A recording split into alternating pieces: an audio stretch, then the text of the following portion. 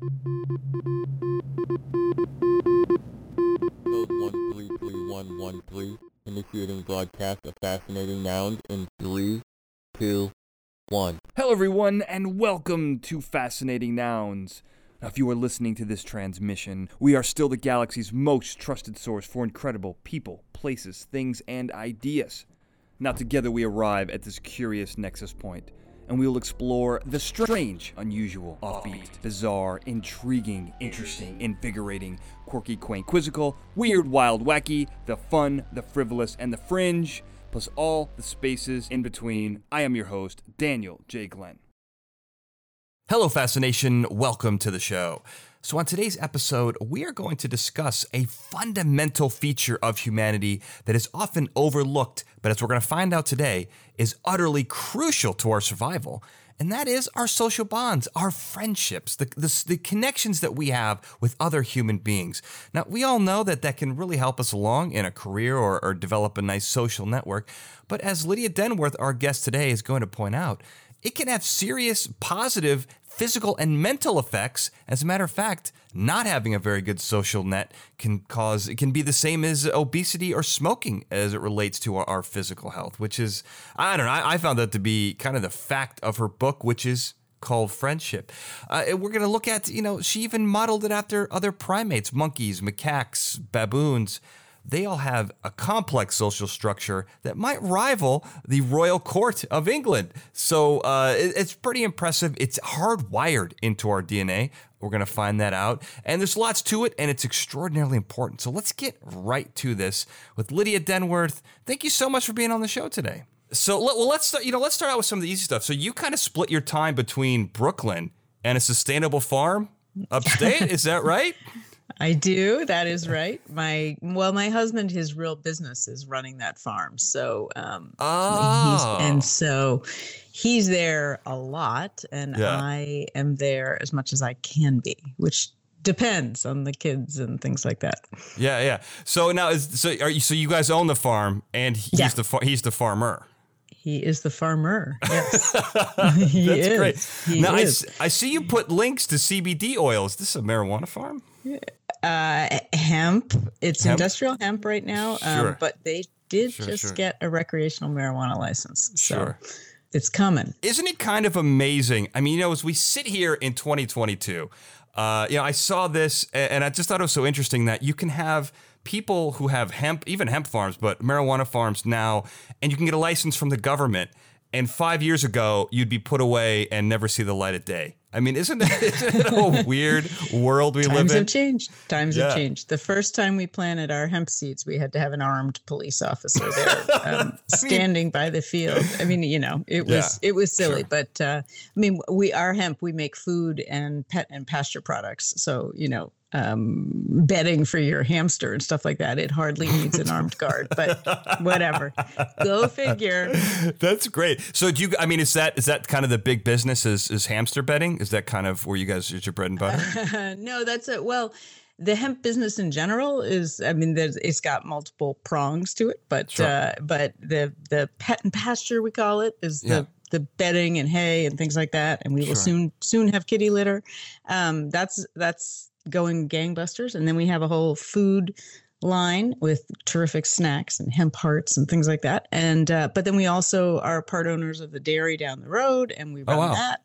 And we have some livestock as well. We have some beef cattle, and we have had pigs and goats and things like that in the past. Right now we don't, but we might again. I don't know. We'll see.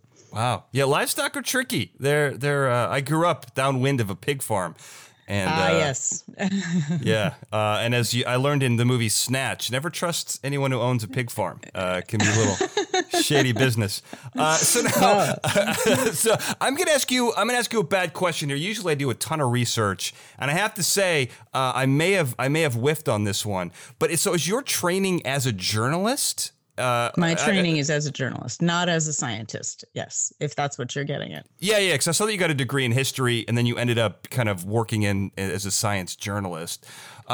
Interesting transition. How did that? How'd you move into that? Yeah, I am not.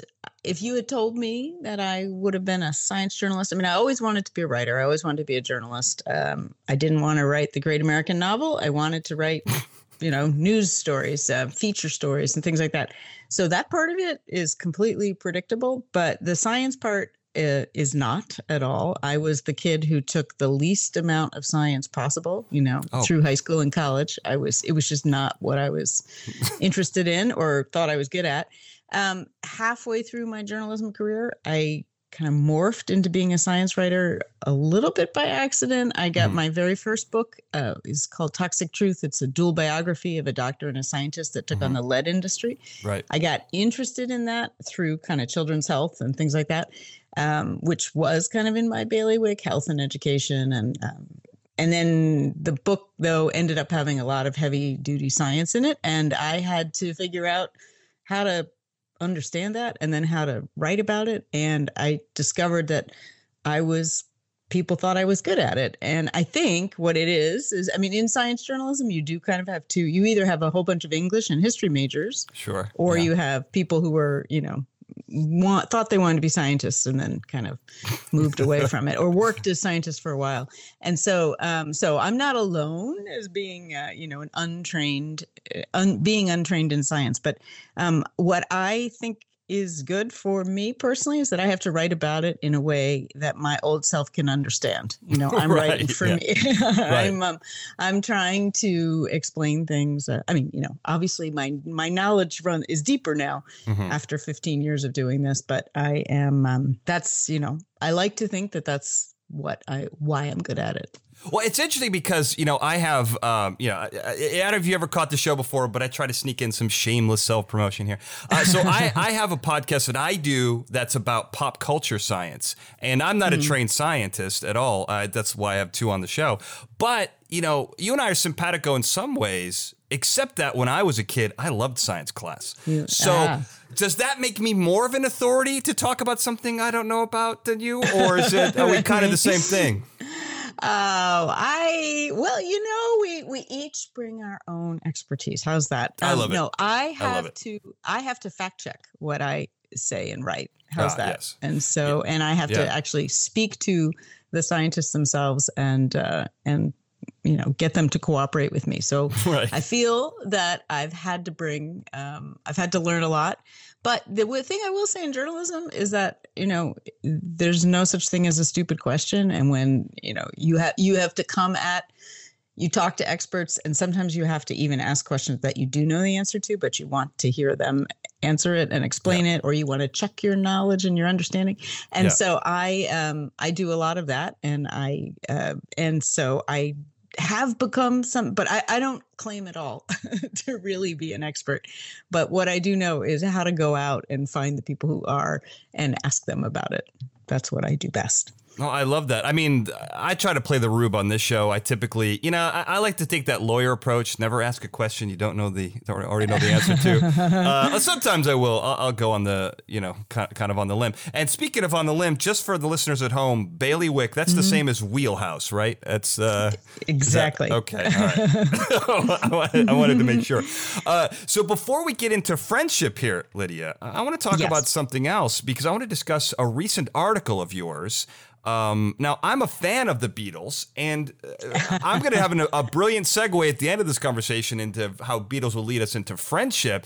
But you just wrote an essay called Can't Buy Me Luck. Brilliant title, by the way. And it's about serendipity's role in their success. I want to start with this because I love the article. It's a fascinating topic, and you go into some really cool details that it's an interesting kind of thought experiment. Like, were the Beatles, who are many consider to be the greatest rock band of all time, and arguably the most talented group of musicians ever to be assembled, was their success inevitable? Or was it, kind of a lot of luck, serendipity, as I said. This is a great article. How did you get the idea for it? And tell me a little bit about, let's walk me through it a little bit. Well, I cannot claim the idea came from my editor, and it really is. Well, you can claim that, Lydia. Yeah. You shouldn't, but you can.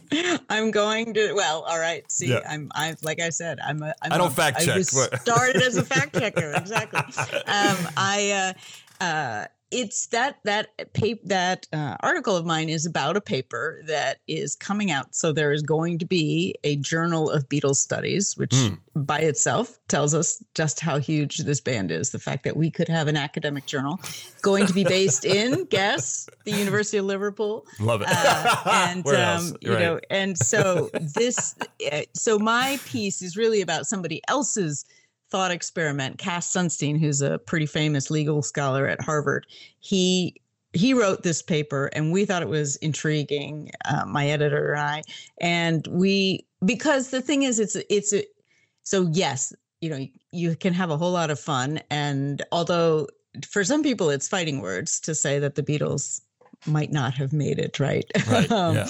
And so, but the truth is about them, they almost split up early on. They had a lot of things that broke their way. They had some, you know, their early manager, Brian Epstein, was really, really devoted, and then George Martin really kind of took a flyer on them early on. And, you know, a bunch of things had to go their way. And the point of the article is to say it is possible, and that great success is not only about talent. It's definitely true that talent matters, because if they had been terrible, they would not have become the Beatles that we know and love today. Right. But they were not so amazing at the beginning, is what, you know, my understanding of it is. Right. And so, but I had a lot of fun. I mean, it's not every day that you get to just play with Beatles lyrics in your writing, you know, like how many times how many, you know, things can I riff off of here? Sure.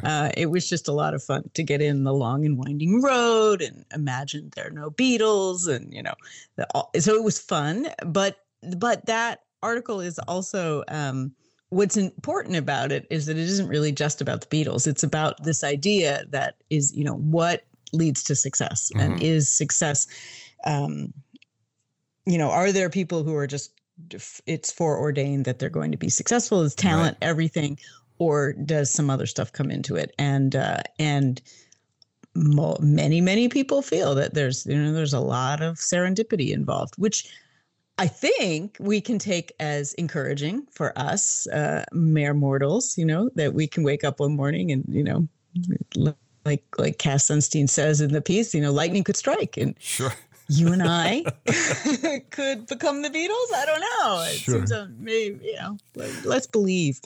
Well, I love that because, again, so I'm reading a book for a future episode about the power of delusion. And in chapter one of the delusions is your future is brighter than you think, and that we all think we are better than we actually are. So you've just talk about wheelhouse.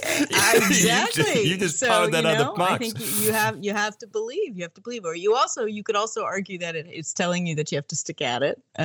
Although I will say, you probably saw in there that there's, you know, one of the examples is that literary fame can be pretty fickle, and there are people from the 18th and 19th century writers who were not the ones that we think of as the most famous writers of the time, like Jane Austen and William Blake, were not all that popular when they were writing at the time, right? Problem is they had to die to get to fame, is to get to the level of fame that they have. So I don't know if that's really what we're all after, right? But you know, you needed a really good biographer to come along and want to tell your story in an engaging way, and then so there were, you know, we don't have a whole lot of control over that. Yeah. Well, you have to have talent, but you also in some ways have to have an interesting story that led you to that talent. Like if you came from privilege and had every advantage and you were successful, no one wants to root for that. Well, it's boring, but no one wants to root for that guy or girl, right? Right. You know, this is true. This is true. One of the things, and I want to move, we'll move off this, but I want to talk about this great quote from there, which is, there are a lot of very talented people out there, and there's some process that selects a very small number of them to be super famous, which is an interesting phenomenon. There's also this idea of cascading events where one thing happens, which leads to another, and it all cascades, and then everything kind of works out. You know, it's interesting because when we look at what's famous, who is famous now, and what is famous now, and you look to the up and coming medium like the internet, to me, that process is working. There are a lot of super famous people, YouTube and TikTok and, all these social media platforms.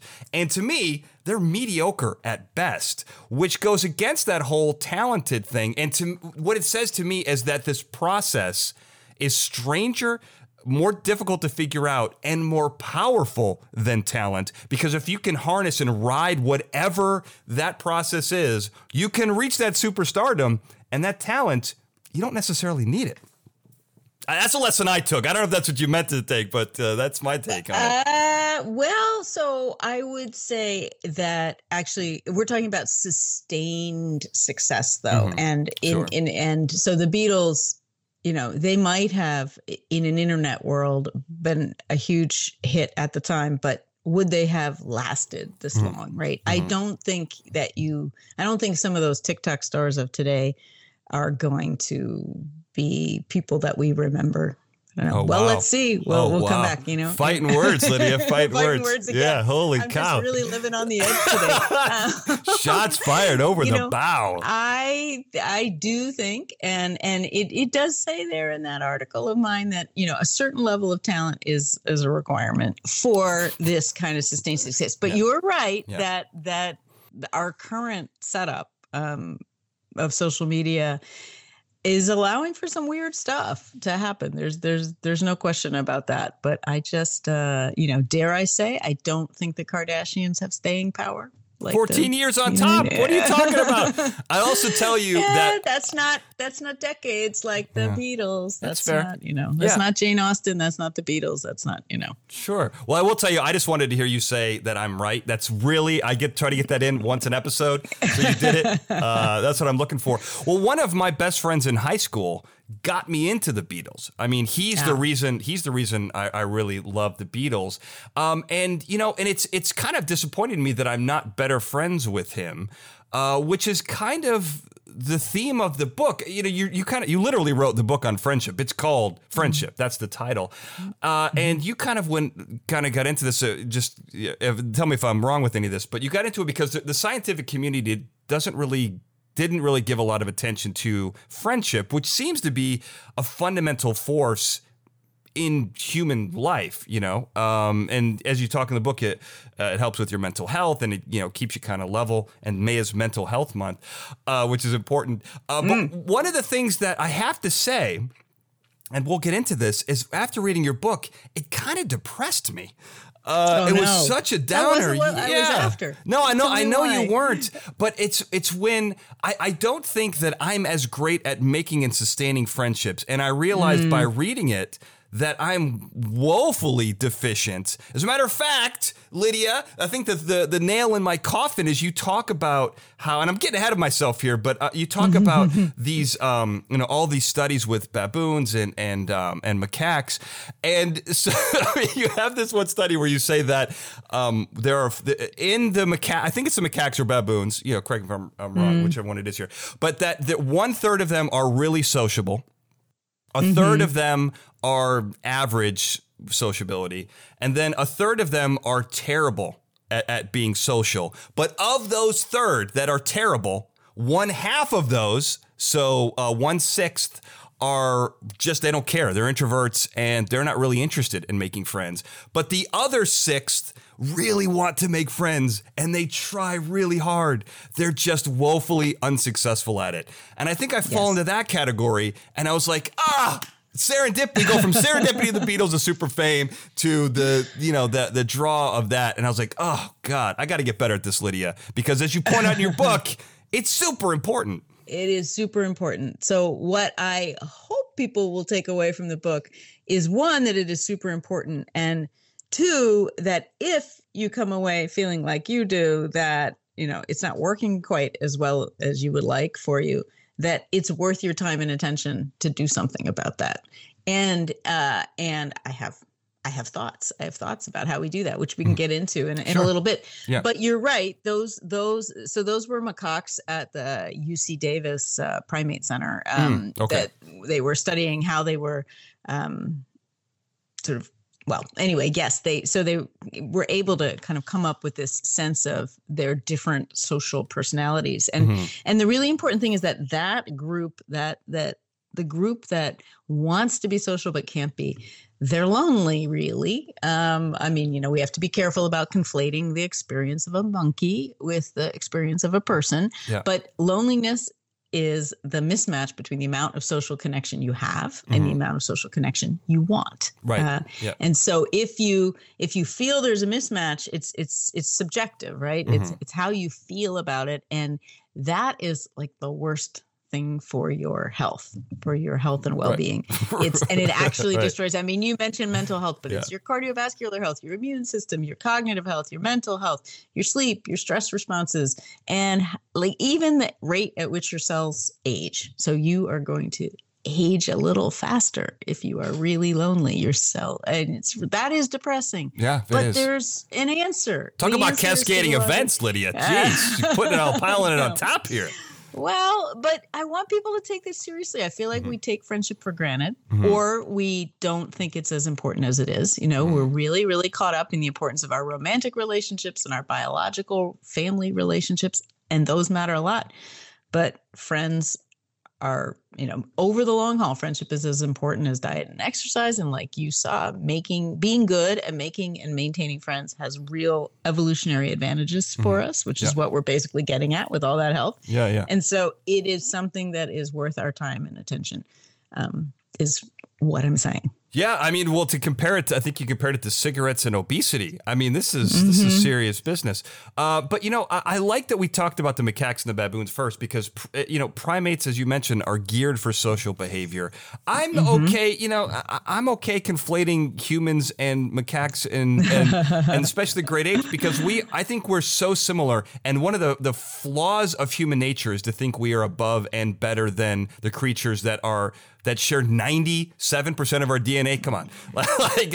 It's pretty close. The things we don't share are, you know, arm length, hair on the body. It has nothing to do with the sociability. I think we are so socially close that it's, you know. Yeah, no, if you hang out watching the baboons or the macaques for a little while, you really see all kinds of behavior that looks, you know, an awful lot like humans, I gotta say.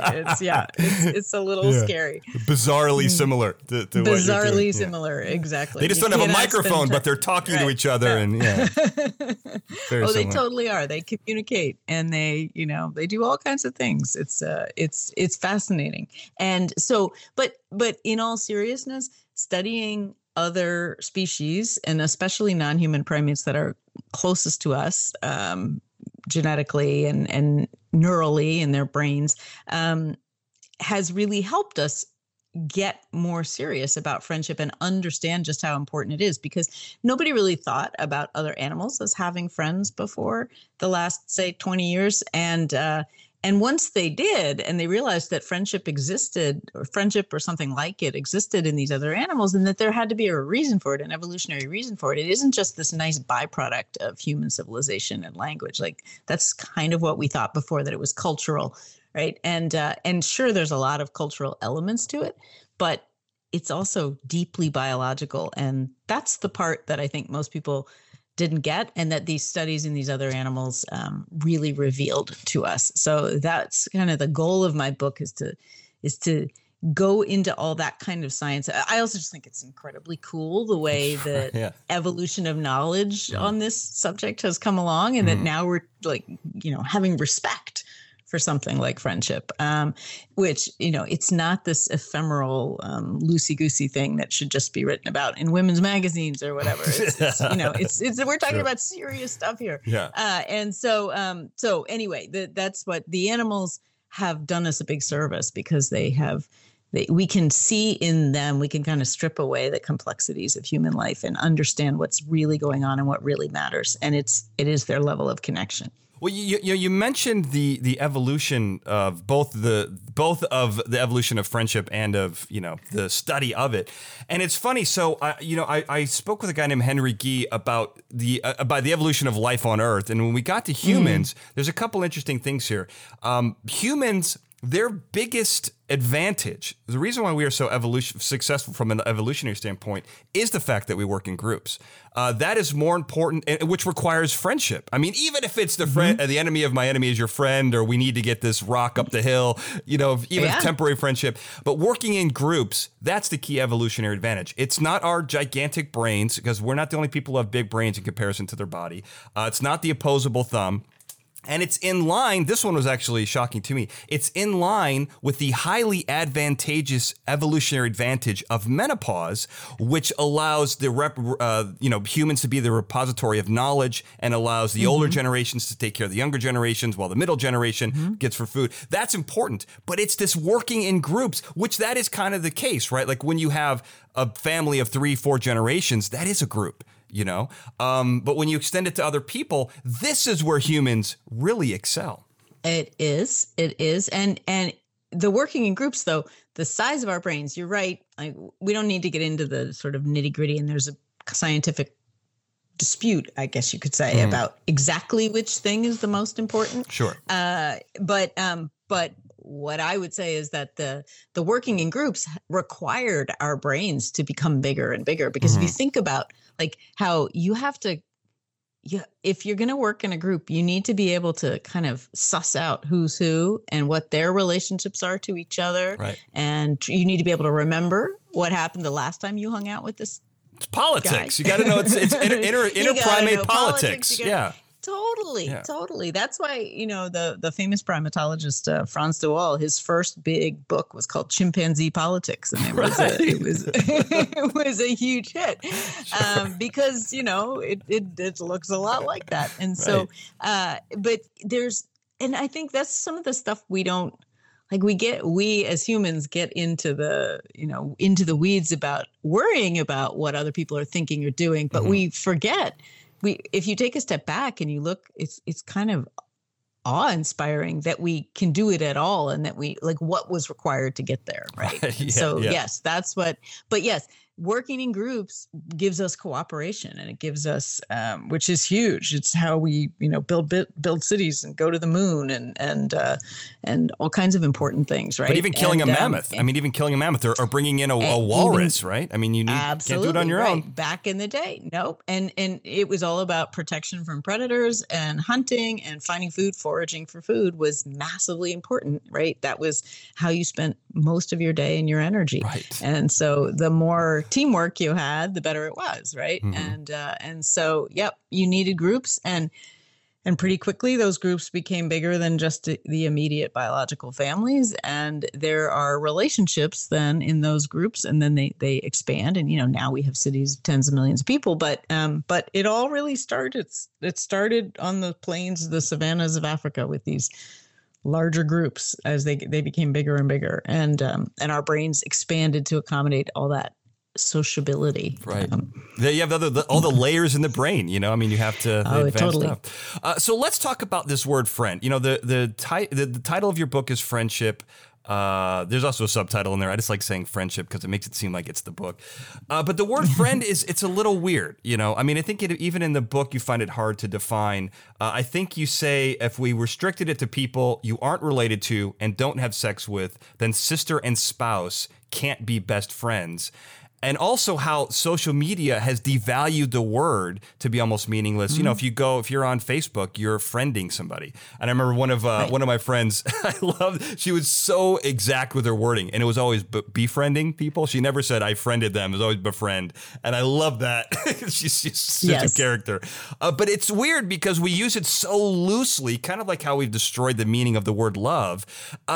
So how do you define it? And, in your book, are there multiple definitions, or did you find the unified definition of friendship? I did. Oh, I did. Yes. Exclusive. Here's an exclusive. I have a defension of friendship. Well, but I do want, before I deliver it, I want to say that for a lot of people, a friend is exactly what you said from the book, is that, someone you're not related to and don't have sex with. So on some levels, that is true, right? That is what we think of it as. But we also can be friends or not with people that we have sex with or are biologically related to. And so there's more to it than that. And so what using the science of all the different, I mean, especially the baboons and the macaques, the evolutionary biologists who were watching them, but then also anthropologists who looked at friendship in cultures around the world, it basically comes down to this set of minimum requirements. So a good friend, is three things. Right. It's a long-lasting relationship, it's positive, so it makes you feel good, and it's cooperative. It's got a reciprocity to it, a back and forth. And so those three buckets, like if you ask a human being to define friendship, they'll usually use words like loyalty, trust, companionship, fun. And that's all in there. That's in those buckets. But this is true if you're a baboon or if you're a person, that these things all work and they make a relationship that, and you need sort of all the legs of the stool. So the long lasting part, I mean, so you can like somebody from the minute you meet, but it takes time to make friends, to be the kind of friend that you can count on to protect you from the lions when the lions come running, right? Whether they're literal or figurative, right? Because we have plenty of figurative lions in our world today. Sure, yeah. And you need your friends. You need your friends there to help you out when the hard times come. Like that's a big, big piece of what friendship is about. And we were talking about, you know, pulling down the mammoth or finding food and protecting from predators and all those things that it started with. We still use it that way today. And so you need that long lasting. You need to have it's the repeated interactions between people that build over time. And then you end up with a kind of story of your friendship, of your relationship. But so it's a stable presence, but it's positive. That's like one of the most important things to me, is that both individuals need to feel good. It needs to make you feel good more often than not. And this is the thing where we have friends. Sometimes we have friendships that are a little complicated, especially like the old ones, right? Yep. I hear a lot about people saying, you know, they have these old friends and they have a lot of shared history, but when they're together, it's draining or, you know, it's something. Yeah. And so I think we have to do a little bit of work of looking at which relationships feel positive and make you feel good, but also, are you being positive? Are you bringing that to your friendships, right? Like how good of a friend are you? And the reciprocal cooperative part gets at the point that over time, it needs to go both ways, that there's a give and take to a relationship. That's a good quality friendship. And and so it shouldn't be too lopsided. It can be lopsided for a little while, but eventually it's got to sort of even out. You know, it's my turn right now. I'm in crisis, but then when you're in crisis, I'll be there for you, kind of thing. Or, you know, in human speak, you know, I'll have you over to dinner now, and then eventually you'll have me over to dinner someday. Right. It's not a tit for tat. It's not like, you know, well, I'm not having you over again until you have me. Sure. It's not that. That's what I'm talking about. But that back and forth and that reciprocity is really important. And other people might have other definitions of friendship, but these three things, the stability, positivity, and reciprocity and cooperativeness, those are the ones that give you the bang for the buck in your biological health and your longevity. If you have relationships like that, you will live longer and be healthier and be happier. So that's why I like my definition. Oh, I like it too. I do want to call you out a little bit because it starts out very simple. You're like, it's these simple three things. And then 15 minutes later with all the, well, if this works, and then if this, but then, it's long lasting, but it's complicated. Right. Well, but it's complicated though, right? I mean, it seems simple, but there's so much nuance to it because every relationship is so different, and it can fit those bills, but it can fit them in different, you know, in different levels and there's advantages, disadvantages. So I understand what you're saying. It is simple, but it's also complex, kind of like the game of chess in a way. Sure. Fair. Okay. Fair. You know what I mean? You're calling me out. Yeah, that's okay.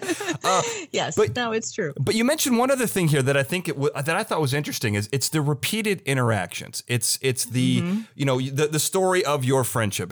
We're narrative group of species, right? We love our movies, we love TV, we love our stories, going back to, the oral traditions. We love hearing all those types of things. And I think that that's an advantage. You talk about in the book, I don't know if it's you or you quote somebody, but you say how many hours it takes to make a friend. It's so weird to see this kind of broken down into exact numbers, like the 10,000 hours to greatness type of thing. But to move from acquaintance to casual friend, it's 40 to 60 hours. That's not bad. It's a work week. Right. But 200 hours to best friend, that seems short. No? Well, that depends. If you are, let's say, a college student and you are living in a dorm with your friends or potential friends, you're in class, you eat together, you play together, you study together, you sleep in the same building, it's really easy to rack up 200 hours together.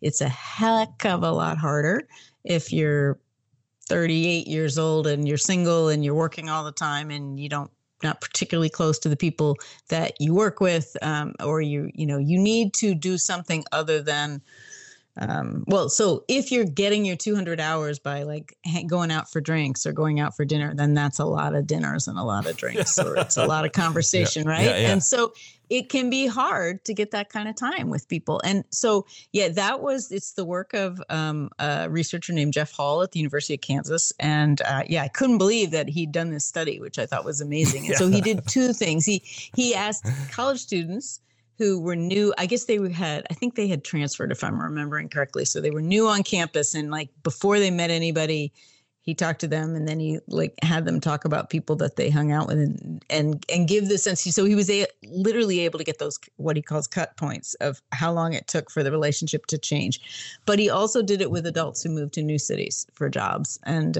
so it isn't only a college student thing, because one of the things about science is that they tend to study college students. I was just going to say science, right? Yeah. It's just, and so there's a little bit of a bias there. And so it's good to go out and ask the question of somebody else. Yeah. But people can quibble and they can say, that seems like a lot of time, or it seems like not a lot of time, or I don't have that kind of time, or I like this person right away. And I'm not really, we don't have to. The really important point is that it does take time to both make and then maintain a friendship. You need to put energy into it, right? Yep. And it doesn't just come for free. It feels like it comes for free when you're young because you're surrounded by people your same age, potential friends, right? It can feel that way. It can also be painfully hard for some people. I mean, the pain of feeling socially excluded is serious. It's as bad as physical pain in our brains, right? So anyway, I'm rambling here, so I'm going to stop. But no, it's okay. But I just want to really, I think it's important that people understand the time, but that's okay because it's so worth investing in. Like, I think the problem we have in society is this sense that, like, first I got to put in the time with my immediate family, then I got to work, and then if I have time left over, I'll spend it with my friends.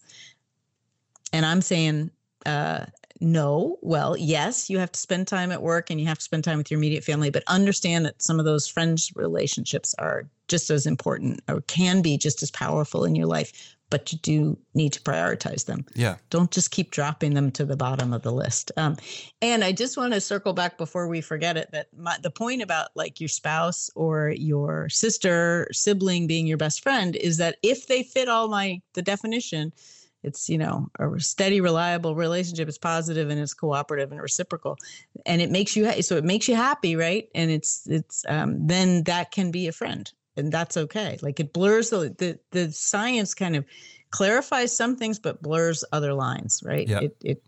It's more all about the quality of the relationship, no matter who it's with, than anything else. Yeah. Well, there's a lot going on there that I wanted to comment on, but that last one's interesting because it seems weird to me. I mean, I'm not married, but when you are, most people want their spouse to fit those three buckets, right? I mean, if it isn't long lasting and if it's not reciprocal and it's not positive, then what are you doing in it? Right? I mean, well, but there's a lot of not so happy marriages out there. Yeah. But the other thing that's interesting about this, and this is where, the term friend is cultural. I mean, we were getting at this before with the questions about how we use it on social media and things like that. But so there's a really interesting study in both Jacksonville, Florida, and Mexico City, where they asked all these people whether they consider their spouse their best friend. And in Florida, I think it was something like 60% of the people said yes. And in Mexico, it was like 0. But that's not, it's not, we think that doesn't mean that people in Mexico City have really crappy marriages. It's that they don't use the word best friend to describe their spouse, or that phrase. And in the US, we do. But, it's so we can argue over the semantics of it. But the point is that person. Yes, you're absolutely right. What we hope in a marriage is that I really hope for people who are married that they have that. But marriages exist for a lot of reasons, and sometimes people put up with stuff and the same is true. I mean, certainly with your biological family. I mean, think about, we wouldn't have so much drama over Thanksgiving every year if we really just loved and adored our biological relatives, right? I mean, you're lucky if you have that, but not everybody does. No, I think all that's really true. Now, that's a whole nother set of stuff that we can get into, but I want to go back to something that I think is really important, because you talked about the time investment, right? You're saying that, investing in your friends is extraordinarily important. And I agree with you 100%. But the other things that you mentioned are also really important, because I'm guessing that if you have a wife and kids, they're not going to be cool with you just like going to the local watering hole to hang out with your buddies all the time. As the Simpsons have taught us, Marge doesn't like it when Homer goes to Moe's. So, what's he supposed to do? So you have to invest the time there. You have to invest in a career work, or, there's that financial thing. Money comes in really handy. Yes. Comes in super handy. Yes, it does. So, when you look at 24 hours in a day, and you look at, as you get older, you do have these other obligations. You have to cut from somewhere. I mean, this is just like with budgets, except with state and federal budgets where you just seem to borrow from thin air. But in real life, when you only have a certain set of resources and you have to budget them and you can't pull them out of nowhere, time is one of those things. We have a limited amount of time in our days, in our lives. We have to we cut it up in the proper way. And sometimes, Lydia, unfortunately, to our detriment, I'm not saying it's not, but it has to come from somewhere. And if it can't come from our wife and kids, and if it can't come from our work, where's it going to come from? Do we get to sleep, Lydia? What's going on? Where are we supposed to find this time? You're absolutely right. Once again, Boom. You are right, Nailed Daniel. It. Thank you. What I think we need to do is, I use the kind of metaphor in the book of concentric circles, and this is how psychologists have people talk about their relationships in their lives. And most of us have, in our very small, our most inner circle, we have an average of just 4 people that we feel most connected to. And if you are married, we hope your spouse is in that circle. If you're not, it could be all friends. It could be your siblings. Sure. It totally depends on who you are, right? But you have 4 people that you feel really, really connected to and that you rely on. The bulk of your time is going to go to those people in that inner circle, but ideally not just your spouse, for instance, if you're married. I think the point is not that everybody should just go hang out with their friends all the time at the expense of their spouse and children, if they have them, but that neither should they feel that they can never do it. Like there are, and the spouse, it's on the spouse too, to say, hey, it's important that you go, maintain that friendship. Go spend some time with your friends. Right. I'm good with that because I know that's important for you. And it's actually better for me if you have a strong relationship with your friends. And sometimes we have people who don't do that. They're just pissed off all the time if you're at the bar. Or you have jealous people. There's a lot that goes on. There's a lot. High maintenance people. It's not that simple, Lydia. Right. No, well, okay, but it's tricky. But it's of course it's tricky, but you see, this is what we do though. You're looking for reasons not to do it. and you're I'm telling a realist, me, baby. I'm telling you how it really is, Lydia. You got those rose-colored glasses, and I'm telling you, it's not as simple as that. For the people listening, I want them to be able to do this. I was convinced by your book at how important this is, but there are real-life obstacles that come into play. We got to live in reality, Lydia. So I'm trying to find ways that we can do that that are possible and not just figments of our imagination. So listen, I raised 3 kids, had a career, have been married a long time. And so I've had a very, very busy run the last couple of years, whatever. Things are getting a little easier now. My kids are bigger. But so I know how hard it is to find the time. But so you'll have to titrate it, right? But maybe it's even if you don't actually have time to physically get together, maybe you have time for a phone call, or you have a WhatsApp thread going where you joke around and you just check in with each other on the regular. There's ways of showing up for people that don't all require going to the bar every Saturday night with your friend and not your spouse or whatever it is, right? Like there's the point is to show up in the broadest sense and to the extent possible in your life, and to ask yourself sincerely if there are more opportunities than you think there are to be with your friends.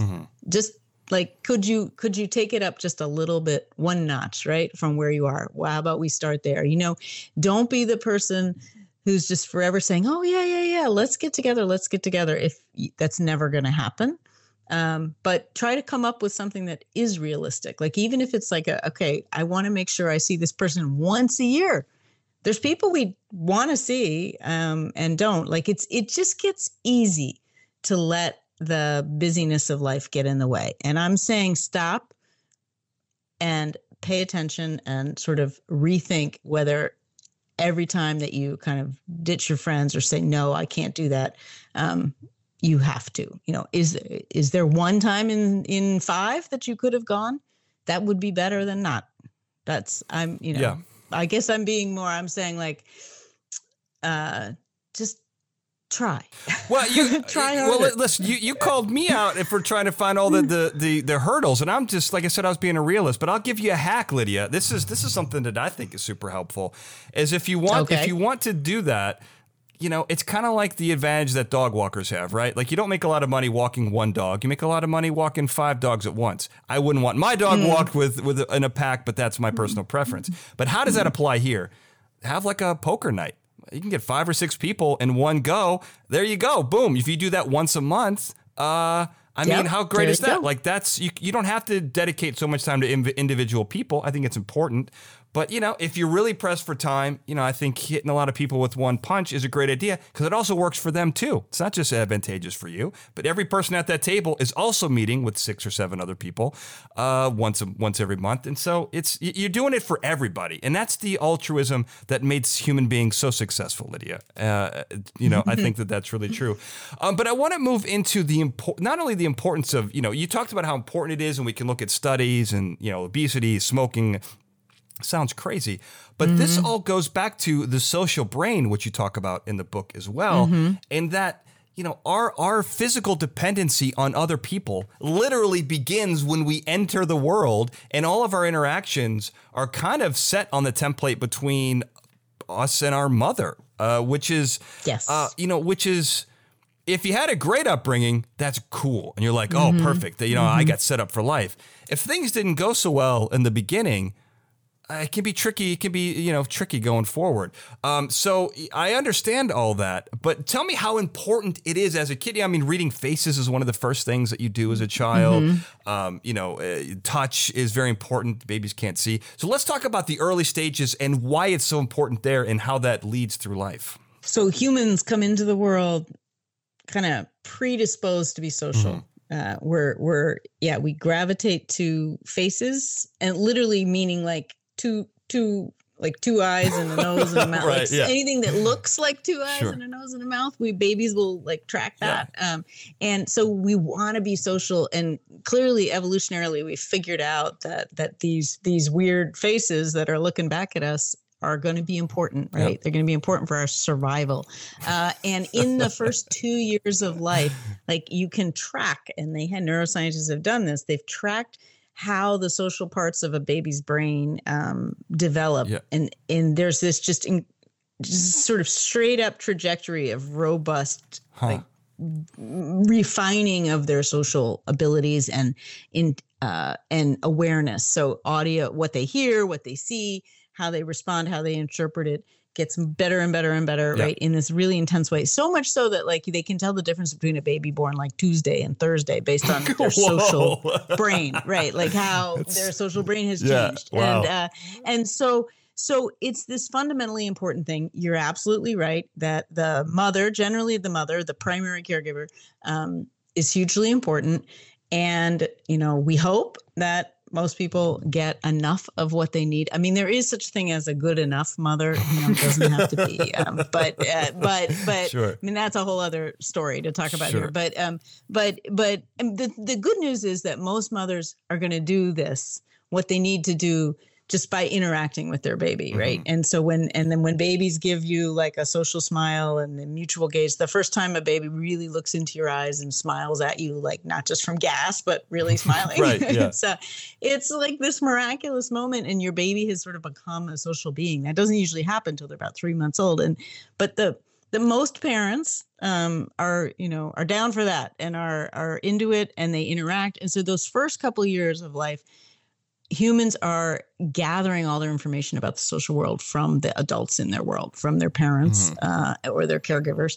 And then it's like when they get into school and they start, I mean, maybe they've had siblings and, maybe they're interacting with some other kids, but we hope that they are. But if they weren't, they get to school and suddenly now their time with peers their same age just goes like, triples, right? Yeah. It's and then there's a whole new set of skills they're learning that they couldn't learn from their parents. It's things like collaboration and how to give support and not just receive it, because, a 4-year-old is not giving their parent that much support necessarily. And yet being a good friend, that's a requirement, right? So there's things you need to learn from school.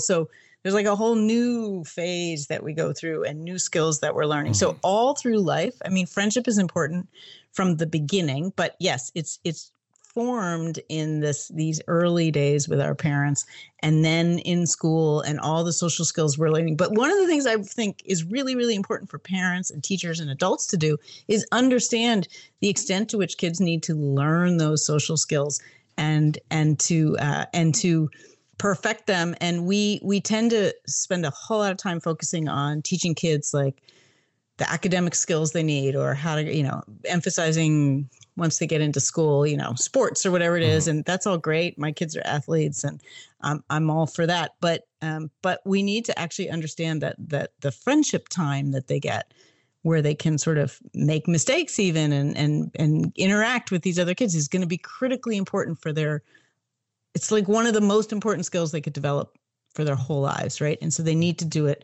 when they're young. And sometimes we're so focused on achievement in other ways with kids that we're not.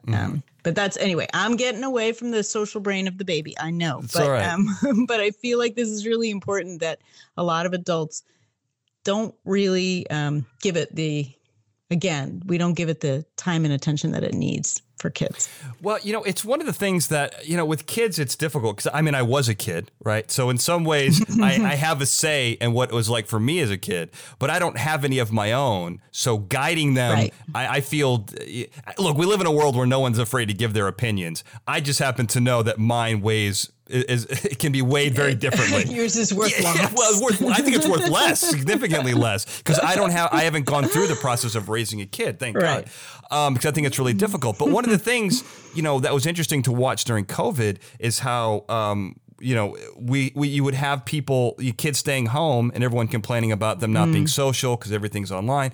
And, and one part of me was like, yeah, that makes sense. I understand that. It's unavoidable, so stop complaining about it. But I get that. But also, stop letting your kids be on their tablet and playing video games while they're supposed to be working. Like if you want them to be social, you can still do that in a system where, okay, maybe there's faces on a screen, but you can still be social. It doesn't have to be in person. Like you said, talking to people once a month, you're still building those social bonds. And I think the parents were so worried that the only social ability, the only social bonding you can do has to be in person and it has to be in school. And I think that that's a fallacy. I think you can do that. You just have to work a little bit harder.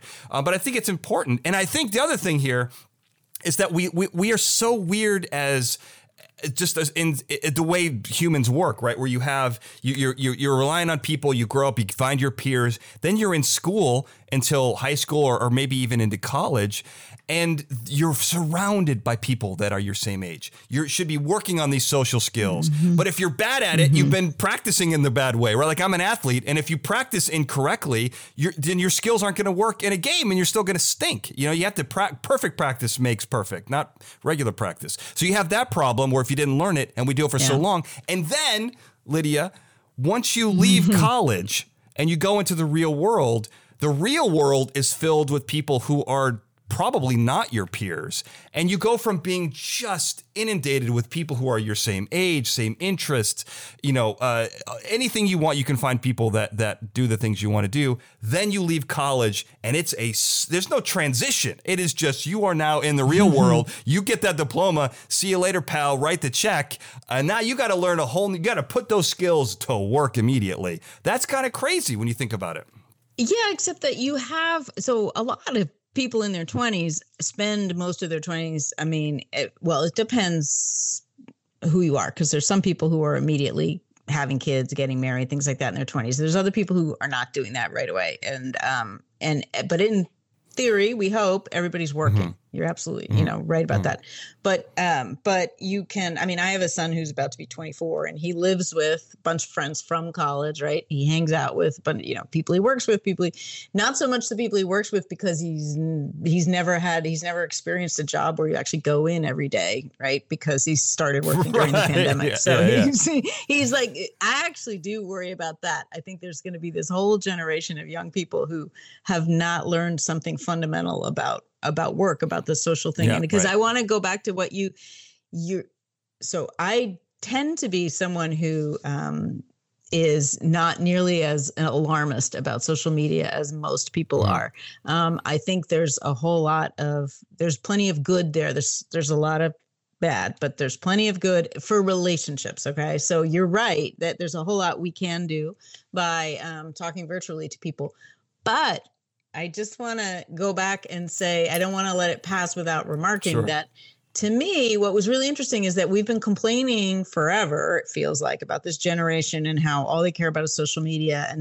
But in fact, they were devastated not to be together in person in school. And I think that gives kind of the lie to the idea that kids don't care about that, or that they're only ever on their phone, right? And so you're talking in broad strokes, Lydia. I don't want to destroy. I mean, you're talking about not everyone was happy. People did like to be at home playing video games, and people did. So, I mean, you're talking in real broad strokes. Maybe your family, maybe your kids that worked out. I don't know if that's true from a big standpoint. I don't know, but I think that's a broad brush. Whether that people, people wanted to be close to their friends and that they missed them. I don't know that that's necessarily true. I don't. It is true that the great majority of kids were really hard done by being out of school in person, being out of in-person school. It didn't work. Remote school didn't work. It didn't work academically, and it didn't work socially. It sucked. It really did. My kids were older. They didn't have it as bad as some other people did, but I think that we're going to be seeing the cost of the pandemic for kids for years to come. That there was a lot of harm done, actually, and a lot of it is the social part is the part that I am more of an expert on. But yeah, sure, there's some kids that didn't mind, and there's some kids that never wanted to go to the prom in the first place, or for whom it was easier. But even the quiet, introverted kids have friends that they interact with, right? And so and there's a whole lot you can get out of the screen, but it is not everything. And there is actual things that happen in your brain when you're interacting in person that don't happen when you're interacting on a screen. It's just there's different responses in the way you pay attention and in your auditory reactions and the face-to-face, like eye contact in person, primes the social parts of your brain in a different way. Well, look, Lydia, remember you told me I was looking for the negative parts before. It sounds like that's what you're doing here now, because I think there's a social aspect, and I understand. You saying that it wasn't a big deal doesn't make it not a big deal. I'm not saying you're not an expert, but I don't know that that's true. And I think that there are lots of advantages to being able to see people. I mean, to say that remote learning didn't work, I don't want to get into that because that turns into a political conversation, which is ridiculous to me. Other thing, but I think that when you come to the social part, you're talking about making friends earlier, saying that like, oh, we'll just talk to them on the phone and that's enough, right? So, if you're in person with people, seeing them every day, of course it's not as good as being next to somebody. That's to make that argument's ridiculous because it's not possible, right? So it's like, of course it's not as good, but it fits the bill and it scratches the itch, and it's it works. Well, so yes, I think actually I don't think we're saying things that are as radically different as what you think. I'm saying that there was a real cost, but I absolutely agree with you that, especially at the beginning, there was nothing else we could do. And so we needed to make the best of it. And thank God we had social media and technology and the ability to, I don't know what we would have done if we didn't have the ability to do things the way we did. And so social media and Zoom and all those things became really, really important. That's absolutely true.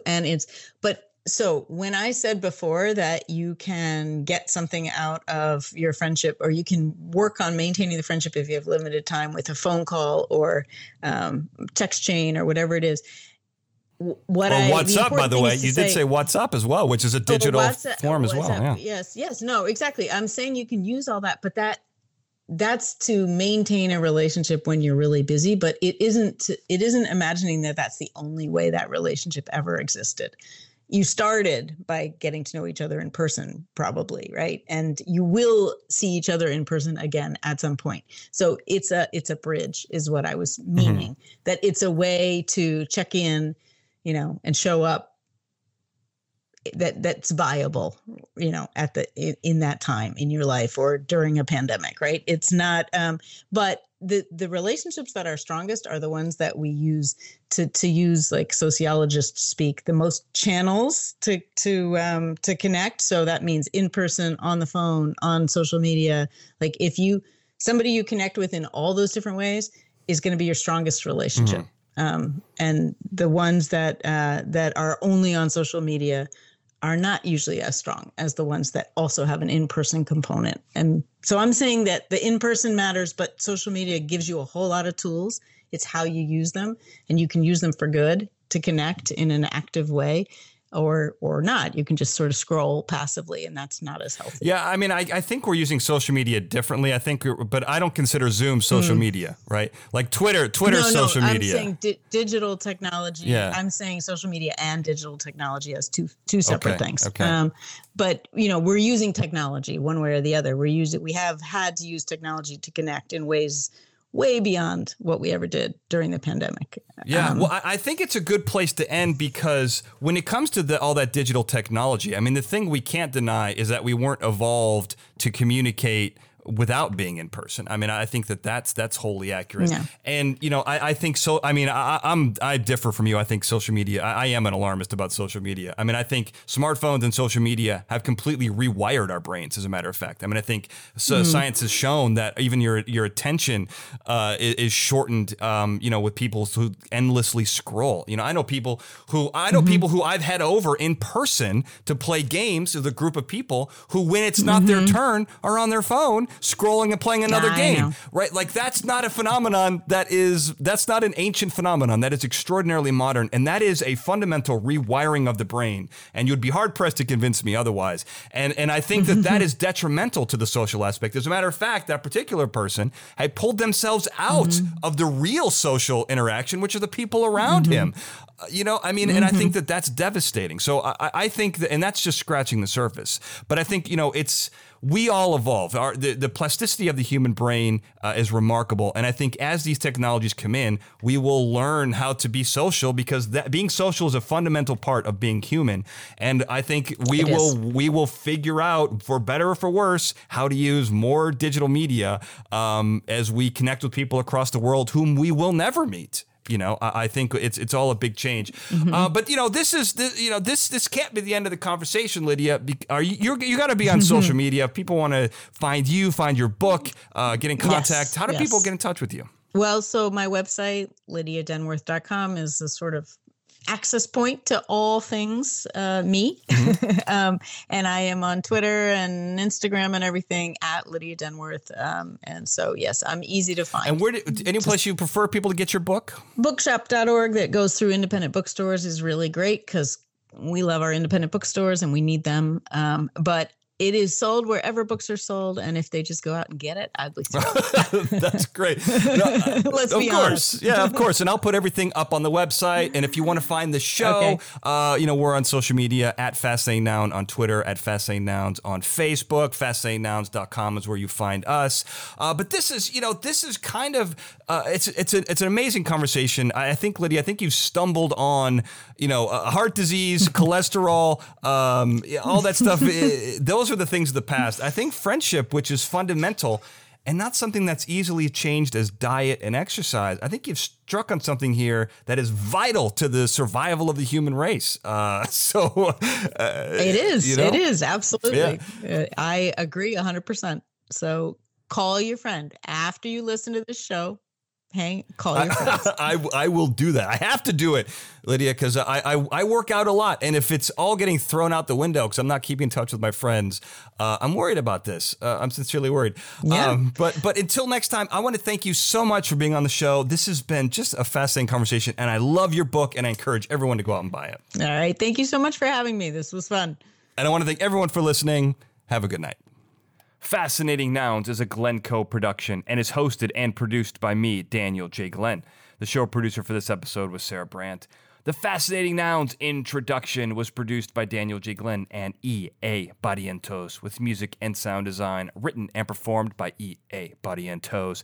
And I'm guessing after listening to this, you never want to miss another episode.